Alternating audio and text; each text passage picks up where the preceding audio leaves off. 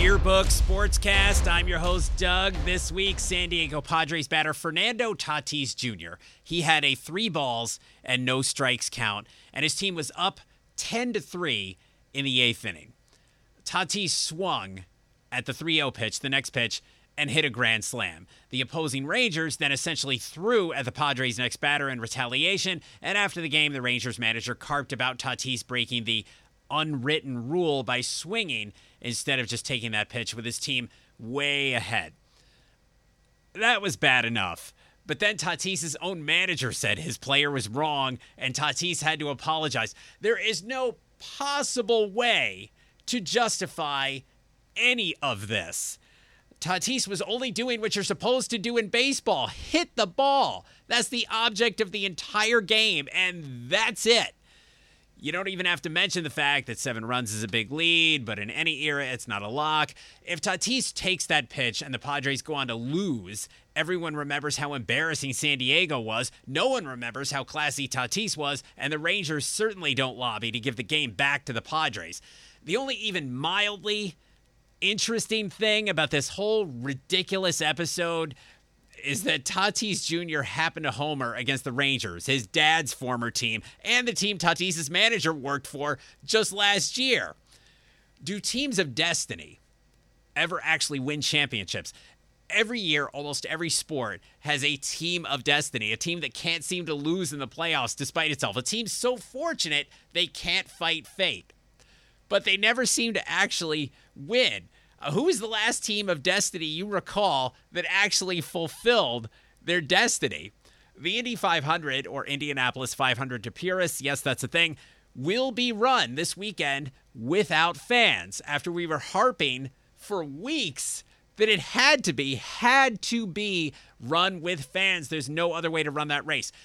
That's because the series kept saying it had to be run with fans, similar to colleges absolutely needing full football stadiums to fund their entire athletic departments. The problem is, even 1/3 capacity at Indy is somewhere in the range of 80, 90, or 100,000 people. But the other problem is, everyone knows, unlike in college football, the Indy TV money does not cover everything. The solution, apparently, is the sponsors on the cars. Those sponsors pay to be seen at Indy, so we will have a race without fans, and those sponsors will be seen at Indy. This will all come off, provided the COVID cooperates even without spectators. Stop calling it the University of Texas at Austin. It's just Texas. After Game 2 of his series with Carolina, Bruins goalie Tuukka Rask said, "It doesn't feel like playoff hockey." And the very next day, he opted out of the playoffs and left the bubble. Don't read too much into this yet. During the 1997 NHL playoffs, Sabres goalie Dominik Hasek did a lot more than that. He was mysteriously alternately quiet and angry. He physically attacked a local writer. And during the playoffs, he stayed at an opponent's house. Not something you do during the playoffs. That's an unwritten rule. But the already spectacular Hasek came back and continued to be spectacular for another 8 seasons. So for Rask, someday we'll find out if this was something or nothing. Right now, the elephant in the room is, does this feel like playoff hockey? The NHL's playing, but is it any good? It honestly feels like playoff hockey to me. If you're unfamiliar, it's not just talk. Playoff hockey is heart attack inducing, full of legitimate anger, and watch your friggin' back. The fans absolutely do make a difference, and they're not there right now, but the teams this year do seem to legitimately want to kill each other. Says in the yearbook at hotmail.com. That's the full name of the podcast. Says in the yearbook at hotmail.com. If you'd like to contact us. Yes, that is actor Brian Cox, who's voicing over the new-ish McDonald's ads, the ones where all you see is a hamburger or fries or something and there's a voiceover.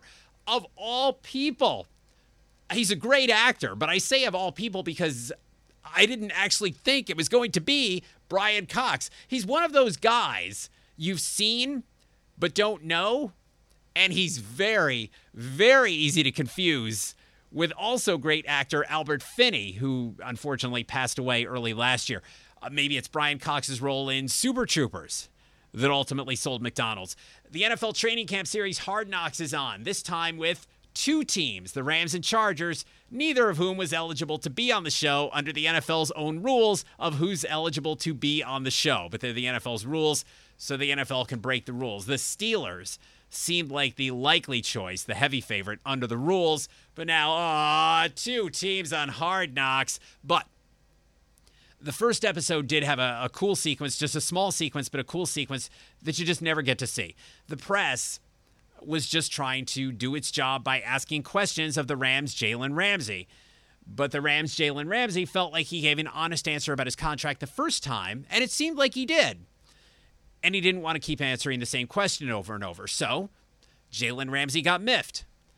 Miffed is all. And he left. Then the press wondered is all, if he was ever coming back. The Rams staffers did get Ramsey back, and it continued. It's just a normal interaction, but without Hard Knocks, we'd never see it. Tampa Bay Lightning defenseman Victor Hedman and actor Russell Crowe separated at birth? Anyone? Anybody?